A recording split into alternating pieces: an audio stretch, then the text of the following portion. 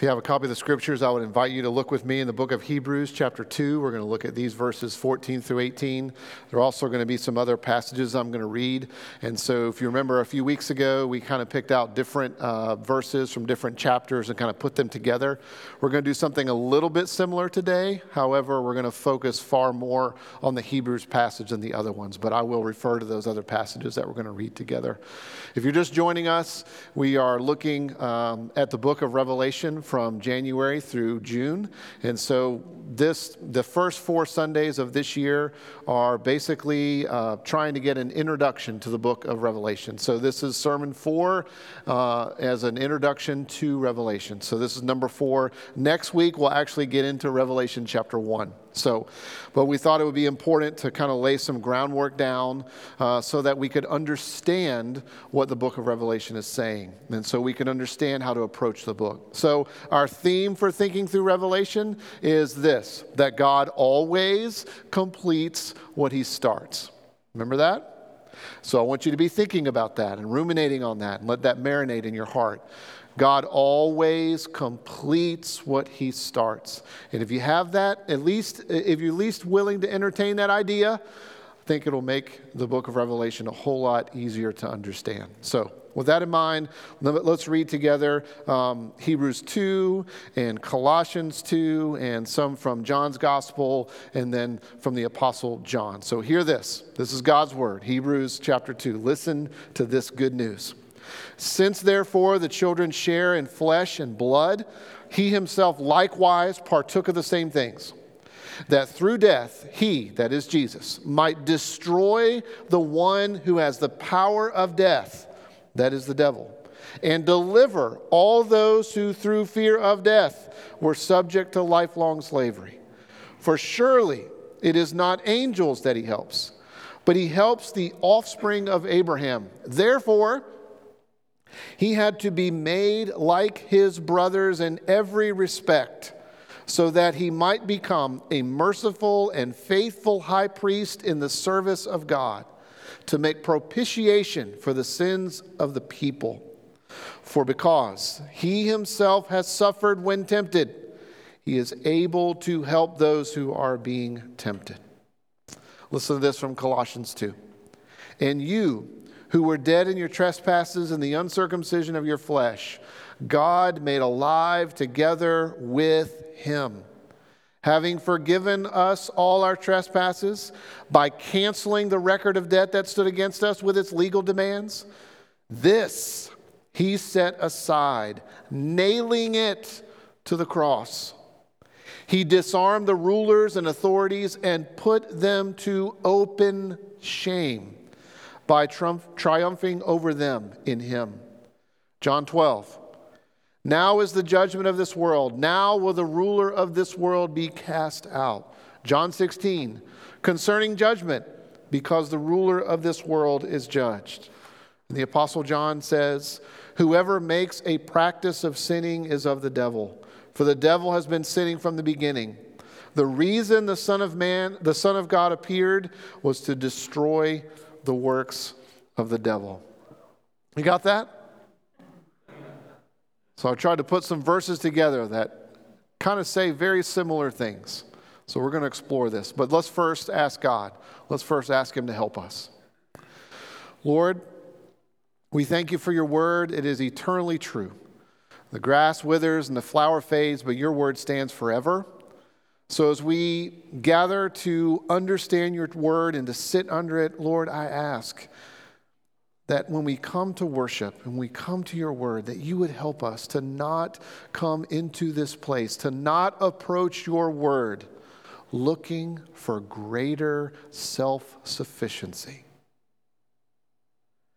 Help us to come to worship and help us to come to your word desiring greater dependency on Christ, greater dependence on you, Jesus. And we ask, Holy Spirit, that you would do this. Take out our self-sufficiency and make us more dependent on Jesus. We pray this through you, Jesus. We pray this through you. Amen. Have you ever thought about how much we love winning? You ever thought about that? There's even a phrase that we hear more and more these days. That person, they're winning at life, right? Do you remember the statement? Winning isn't everything, it's the only thing. Remember hearing that? Isn't it true that we all love winners? We all have our favorite winners, right? We love winners. And what's also true is we hate winners. We love to hate those that succeed. We love to hate those that seem to be further advanced than we are.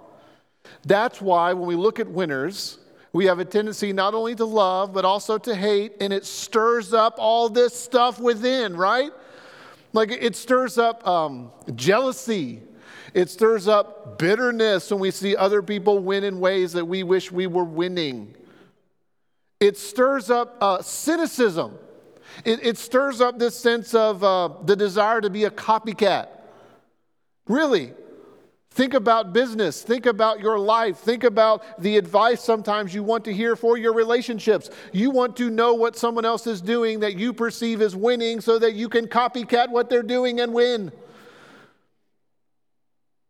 We love to look at winners and think, what are they doing? Copy that so we get the same result. It's no different in the church. We can struggle with wanting to be a copycat too. We see some church over here that succeeds in some way that we think we should succeed. Therefore, we think, well, what did they do? Now, let's just implement that and we'll get the same result. We love winners. We hate winners. And it stirs up all kinds of stuff in us. Especially, it tempts us to want to live as if we just get the right method, then we will get the result that we want. Sound right?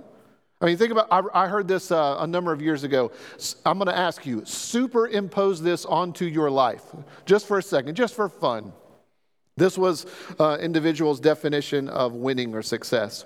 The person that does the greatest amount of good and the least amount of wrong for the longest period of time. Just superimpose that onto your work. Superimpose that onto your relationships. Superimpose that onto anything. Isn't that kind of what we all try to do all the time? Most amount of good, least amount of bad for the longest period of time. And if we do that, then we will think we're successful and we're winners. It's kind of true, isn't it? Sadly, it's true. Here's something else that I think all of us can observe about winning and the desperate desire we have about winning. It's not just that we love winners, at least some. It's not just that we hate some. There's this. Deep down, it is clearly at least observable to me that we often wonder if winning is actually real, if it's actually a thing. Is there any finality to winning? Like, does it really bring me what I want? Here's what I mean. To use a couple athletic examples. You remember Lance Armstrong, the guy that, won all those amazing international races, the Tour de France, and did it over and over and over. I mean, incredible record. But yet what happens? Performance enhancing drugs, right? So those that didn't like him were always, oh man, there's something wrong here. There's no way this could have happened. And of course it turned out. He was doping, so were others. But it's true, right? Not really sure that winning is a real win. How many times do we do that? Or think about what we think winning will bring us. But we're not really sure that works either. Remember this guy named Tom Brady? Even if you don't like football, you've probably heard something about him over the last number of weeks. A guy that has been incredibly successful. Remember this interview he had a number of years ago? I've mentioned this conversation to you, this interview.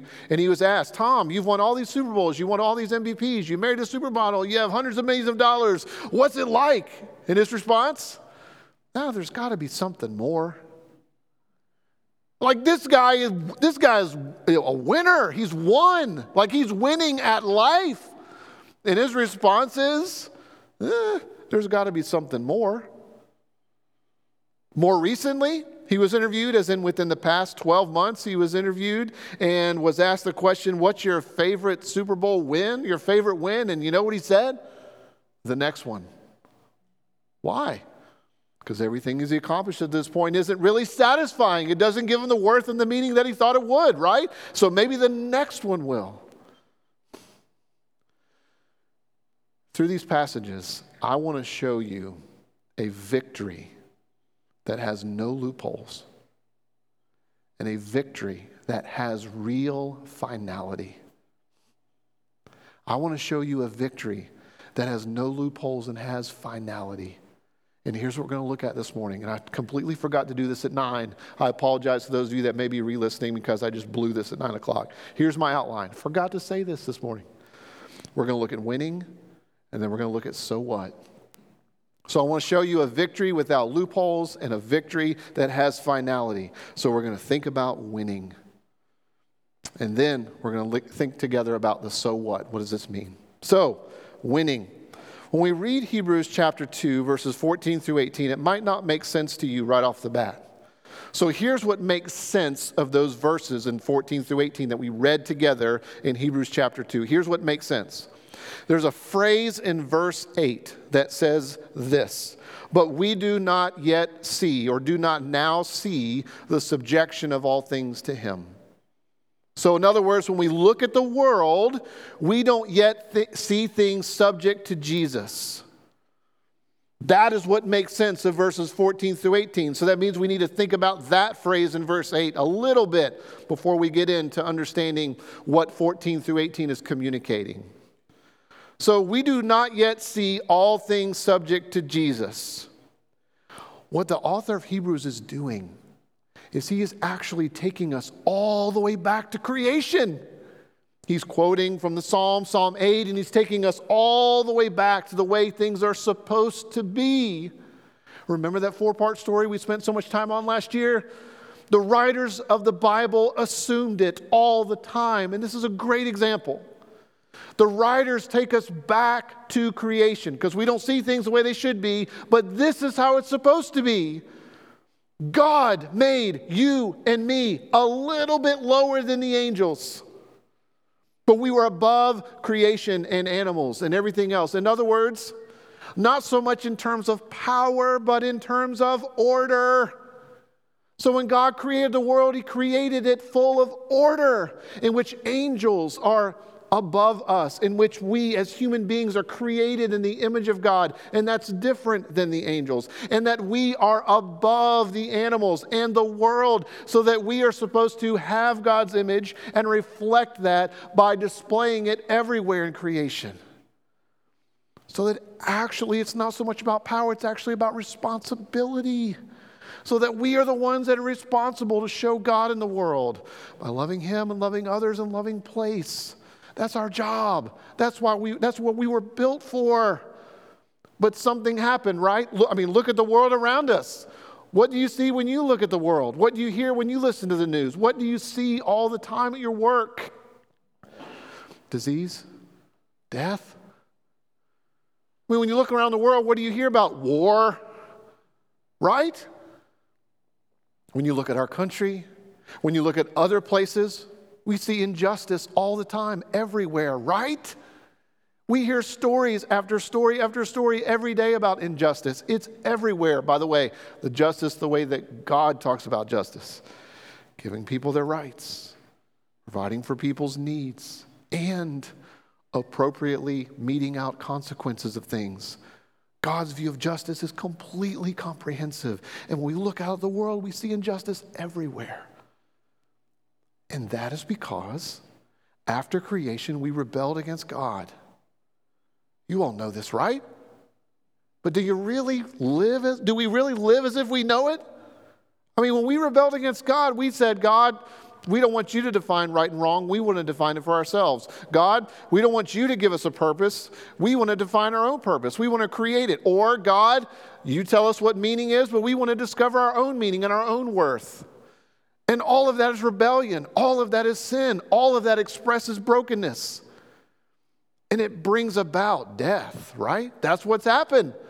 So we don't see the world subject to Jesus because what we see are the effects of sin and brokenness everywhere, even in our own lives. And one of the greatest expressions of this is death. One of the greatest expressions that things aren't the way they're supposed to be is the reality of death. You do realize that God made us, body and soul, to be together, body and soul. And because of sin and rebellion, now there's a separating of body and soul for a period of time. And that is not the way God intended. So that we have to deal with this thing called death and dying. And perhaps, if you're like me, at some level I'm coming to grips with death, at some level, but I'm really afraid of dying. What's that going to be like? And then you press a little bit further and you start thinking about death. And remember the author Tolstoy that said, what meaning is there in my life that my inevitable death will not erase? So it's not just that we have to live with death. We actually have to think about, well, is there anything that I'm doing that my inevitable death will not erase? Is there anything that's beyond me? Is there anything that's beyond my life? Is there anything beyond just living for a few short years and then what? Not existing anymore? And you can even encounter people that really have become settled with the reality that maybe there is no purpose to life. Maybe there is no meaning. So just, kind of exist. I'm sure you've run into some of these folks that think that way, because I have. And it breaks my heart. Doesn't it break yours? When you encounter people that think that meaning is maybe there isn't any. So we do not yet see everything subject to Jesus. Yes. What we see is everything broken. But see, that's the background of these verses. If you go back and look at 14 through 18, it's telling us three things about Jesus. The first one is this. You see it in the first phrase. He partook of flesh and blood. You see it in the second phrase, that he has experienced everything we have. And that's even paralleled in verse 16 and 17. He's been through everything we have. And the third thing that these verses tell us is this. He helps. He helps. You see, we actually believe that God took on human form, that he became a man, that he took on flesh and blood. That actually happened. That means you don't have to try to get to God. He's come to you. Take that in. Stop trying to work your way to him. Stop thinking that he doesn't exist. Stop thinking he's hiding. He's come to you. He's come here. He's come to this earth. Real human form. And he partook of everything that you partake in. Meaning, he knows your life from the inside. It's not just that he's all-knowing. It's that he has experienced what you are experiencing and what I am experiencing. He has experienced it. So he knows temptation. He knows what it's like to live in a fallen world, to be under authority, to see that everything's messed up. He knows it. And that means that he can help. He doesn't help angels. That's what the text says, right? No, he helps those who are from Abraham. He's talking about people that believe. He's talking about people like me and you that need help. And look at all the things that it tells you that Jesus helps you with. He helps you with temptation because he himself was tempted. Just like you, except he didn't give in. But he was really tempted. Really tempted. Take that in. He was tempted to misuse his power, on and on and on. He was tempted in every way, just like you, just like me. You know how else he helps us? In suffering. He knows what it's like to suffer. You actually believe in the God who understands suffering through his experience. He knows what it's like to suffer. Jesus can help you when you suffer. He helps me when I suffer because he's telling us that there is redemptive value in suffering. That God has a plan, an intention for that suffering. And it brings about something that is far more glorious than what we could imagine. And most of the time we can't even see it. But Jesus has suffered. Therefore, we should expect to suffer too. Jesus learned and grew through suffering. We will too. Look at what else it says that it helps us with.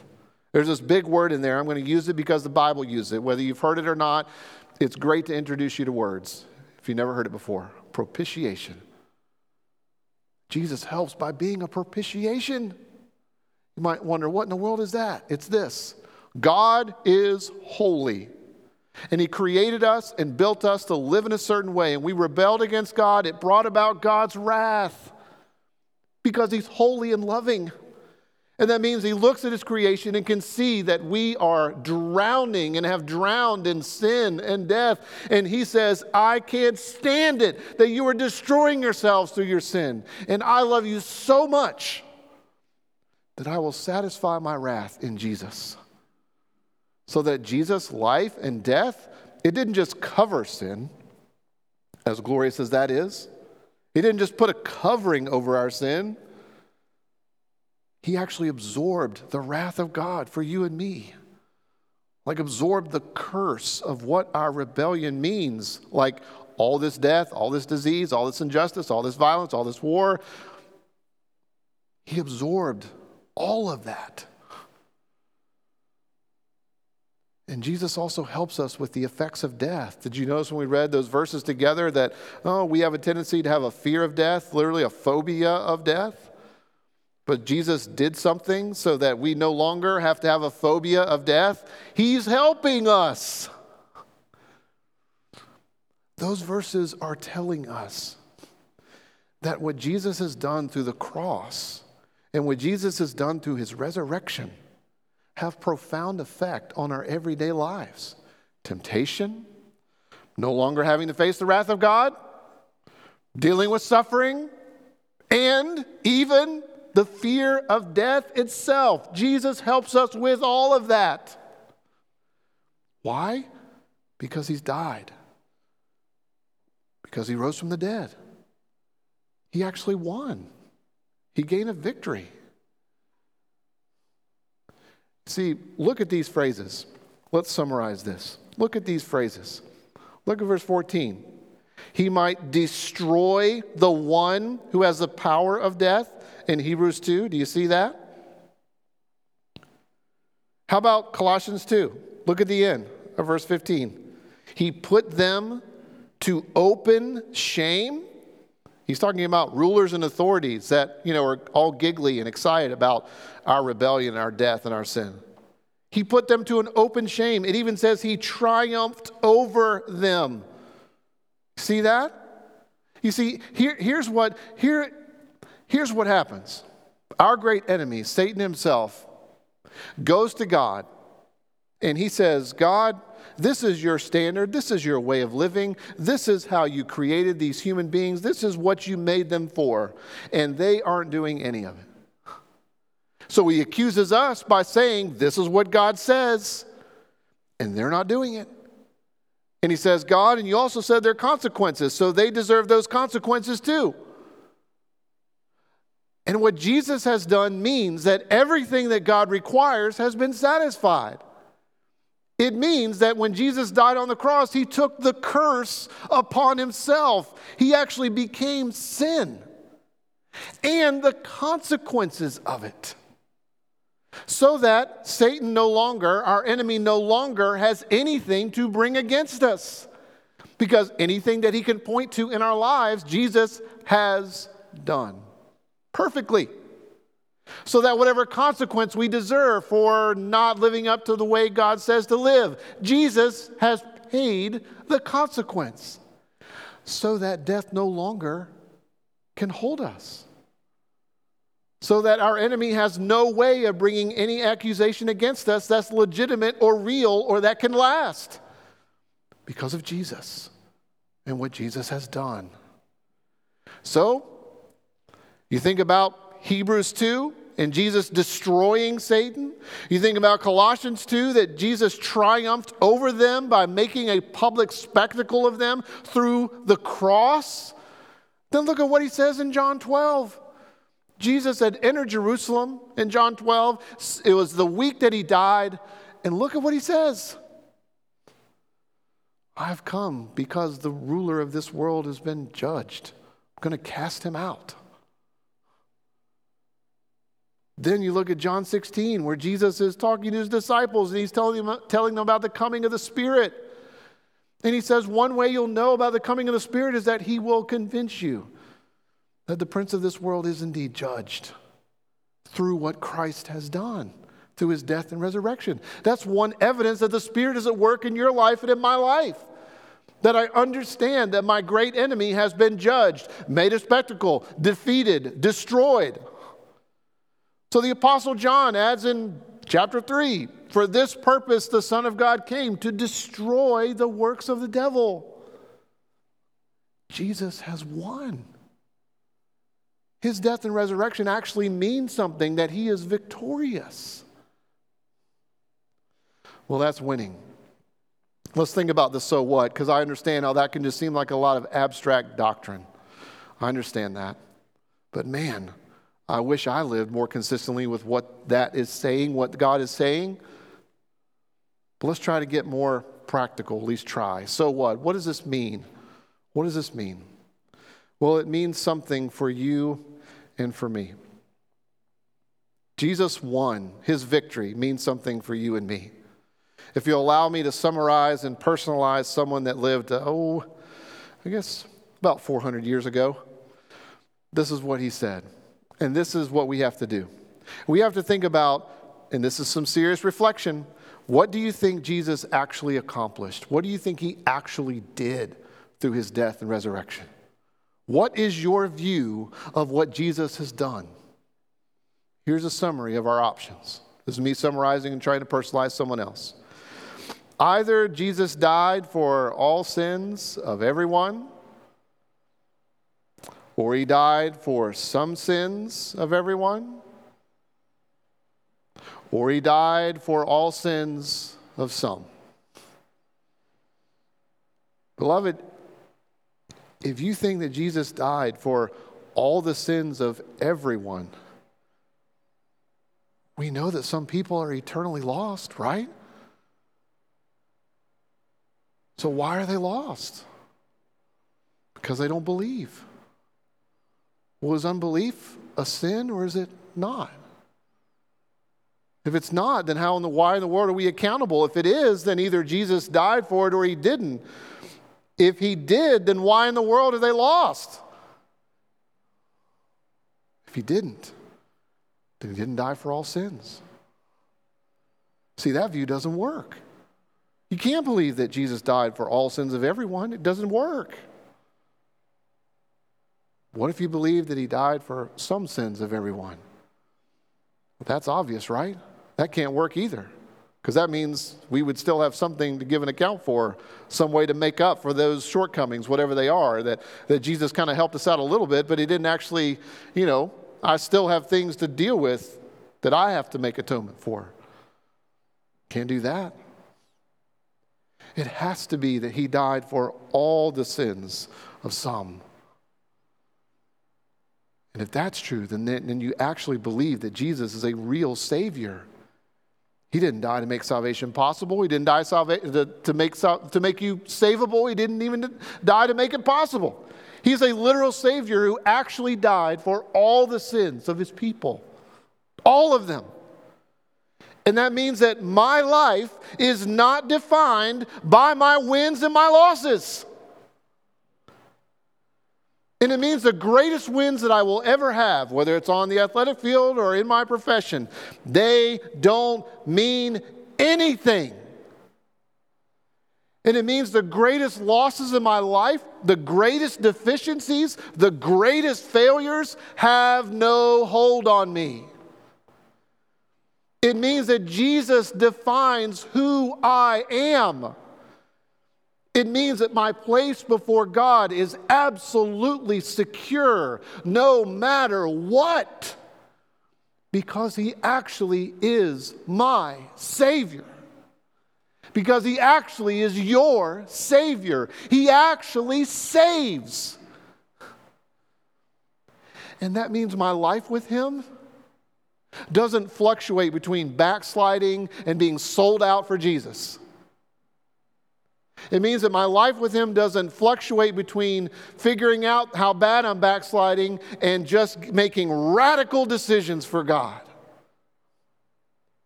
It means that if Jesus is my literal Savior, it means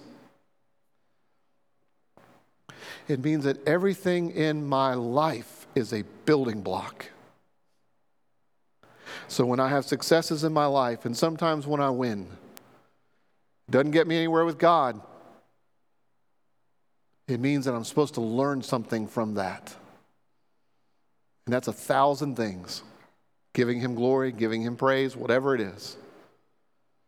And it means that even in my moments of failure, even in moments in which the Holy Spirit reveals to me sin that I didn't see before, it means that God is teaching me something, like how amazing Jesus is. It means that when I come to the end of my life, like the Apostle Paul, by the work of the Holy Spirit, I might say, I am the chief of sinners, but Christ has saved me.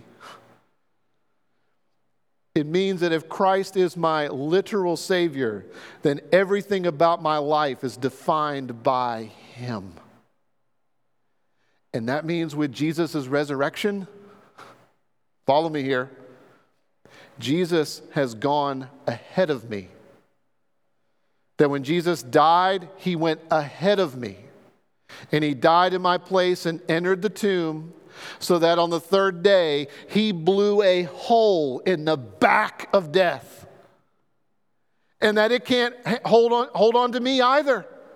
So that as I go into the tomb and as I go into my deathbed, as I end up dying, that what is on the other side is life. Because Christ blew a hole in the back of death. It has no grip on me anymore. Even if I fear it, even if I struggle with the concept of dying or death, Christ is there. Remember this? The empty tomb was not so much so that Jesus could get out, but so that we could get in. And think about death through what he has done and realize that it has no more power. What Jesus has done has an effect on you and me. It also has an effect on the world in the future.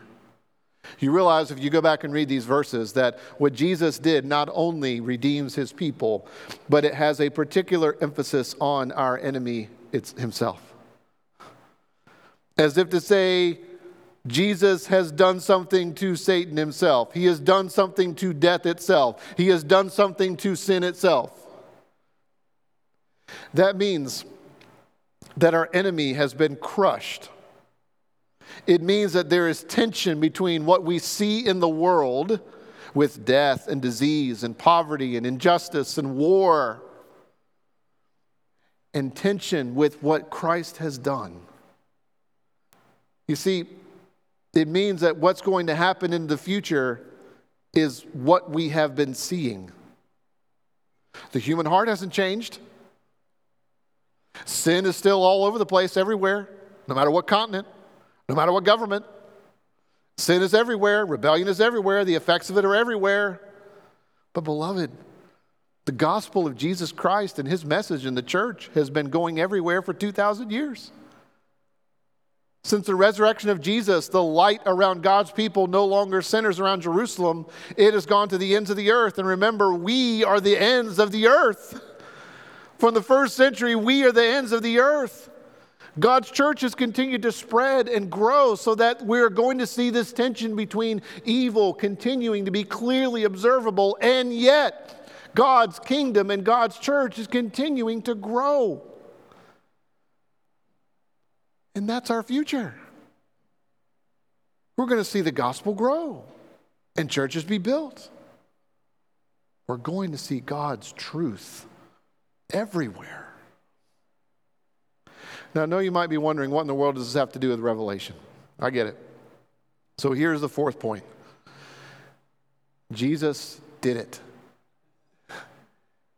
Jesus actually accomplished something. Remember point number one. You will never understand the book of Revelation without going back to the beginning and understanding Genesis 1 and 2. Because God always completes what he starts. So the way he set up the world and the way that he intended us and the way that he built us and what he told us to do will happen. sin can't even stop it. So when God says that he set up creation so that we might rest, meaning not inactivity, but satisfaction and delighting in and enjoying and rhythm, that's where we're headed. So that Revelation is explaining the very thing that God said at the beginning. That was point one, remember? He always finishes what he starts. Number two, we have to understand time. We won't understand Revelation properly without understanding time. And the last days started in the first century. Revelation doesn't begin to tell us about the last days. Revelation is giving us a summary of what has been happening since the first century when Christ came. And if that's another 1,000 years, then Revelation will be summarizing 3,000 years until Christ returned. The book is summarizing the last days, and that started in the first century. 3, there's some things we know and some things we don't. So we looked at last week in 1 Corinthians 13. We know that Christ's love conquers all. So when we come to the book of Revelation, we have to remember there are some things we know and there are some things we don't. And we ought not try to press in on what we think we can figure out, but we don't really know, and let that distract us from what we really know. What is it that we know? That brings in number 4. He did it. He actually accomplished something. Jesus is a real Savior, and unless we believe that he literally saved and literally defeated death and literally made a public spectacle and destroyed Satan himself, unless we get that deep down into us, we will never understand Revelation properly. And in my life, I struggle to live out of the reality of what Christ has done. I don't know about you, but I do. And here are 3 ways, or I'll give you 3 signs of how I know that I struggle with knowing that Christ actually accomplished something. The first one is this. I have a tendency to give evil a lot more credit than it deserves. And that means I think that it's more powerful than it actually is. And that means that there are times when you'll hear this kind of thing come out of my mouth because I'm expressing what's in my heart and in my mind. I'll say things like this. Man, have you seen how bad this is? Man, it just seems like everything's falling apart. Those are evidences of me thinking that evil is a lot stronger than it is. Second sign is this. I know that I'm struggling to live by what Jesus has done when I pay more attention to what I think, what I guess, what I assume our enemy is doing, rather than what Jesus has done. So it's not just that at times I give too much credit to evil. It's that I can live my life paying more attention to where I think the enemy is working to what Jesus has done. And when those things are true, I end up thinking that, my great hope is to get out of this place. That my great hope is just to escape. And if my great hope is just to escape, then it means that being concerned about place doesn't make a lot of sense to me. It means that I struggle with thinking about loving the place where God has put me, and might even be skeptical about that because that is really not that important, right? I'm just going to get out of here. I just get to escape. But if we live by what Jesus has done, if we actually believe he's actually accomplished something, then what's happening is that one day heaven and earth will be reunited, and therefore I should care about what I'm doing every day because living out my calling matters. It means that I'm living out what Christ has done. I'm living in the power that he is working through me because he is redeeming and changing. It means that place really does matter.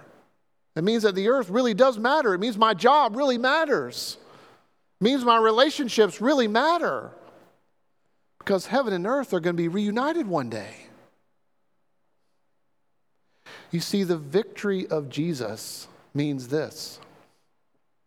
All is going to be amen and alleluia. The victory of Jesus means we shall rest and we shall see.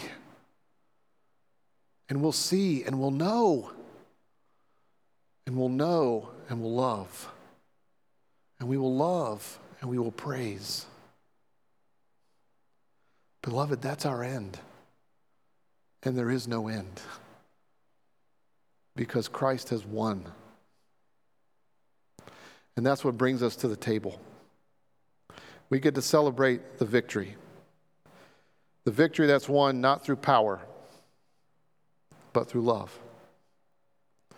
On the night that Jesus was betrayed, he took bread and broke it and said, "This is my body broken for you. Take and eat." After he had given thanks, he also took the cup and said, "This is my blood, shed for the forgiveness of your sins. Drink from it." Beloved, when we eat and drink together, we are participating in the truest story of reality. That we were created by God, that we rebelled, that Jesus redeemed, and one day he's coming again and will restore.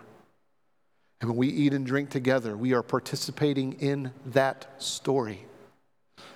And we are saying, yes, God, you created me. Yes, God, I rebelled. Yes, Jesus, you have redeemed me. Yes, Jesus, you are coming back. And you're going to make it all right. That's why the Bible encourages us to examine ourselves. Because you see, when we come to the table, we're not just intellectually remembering something.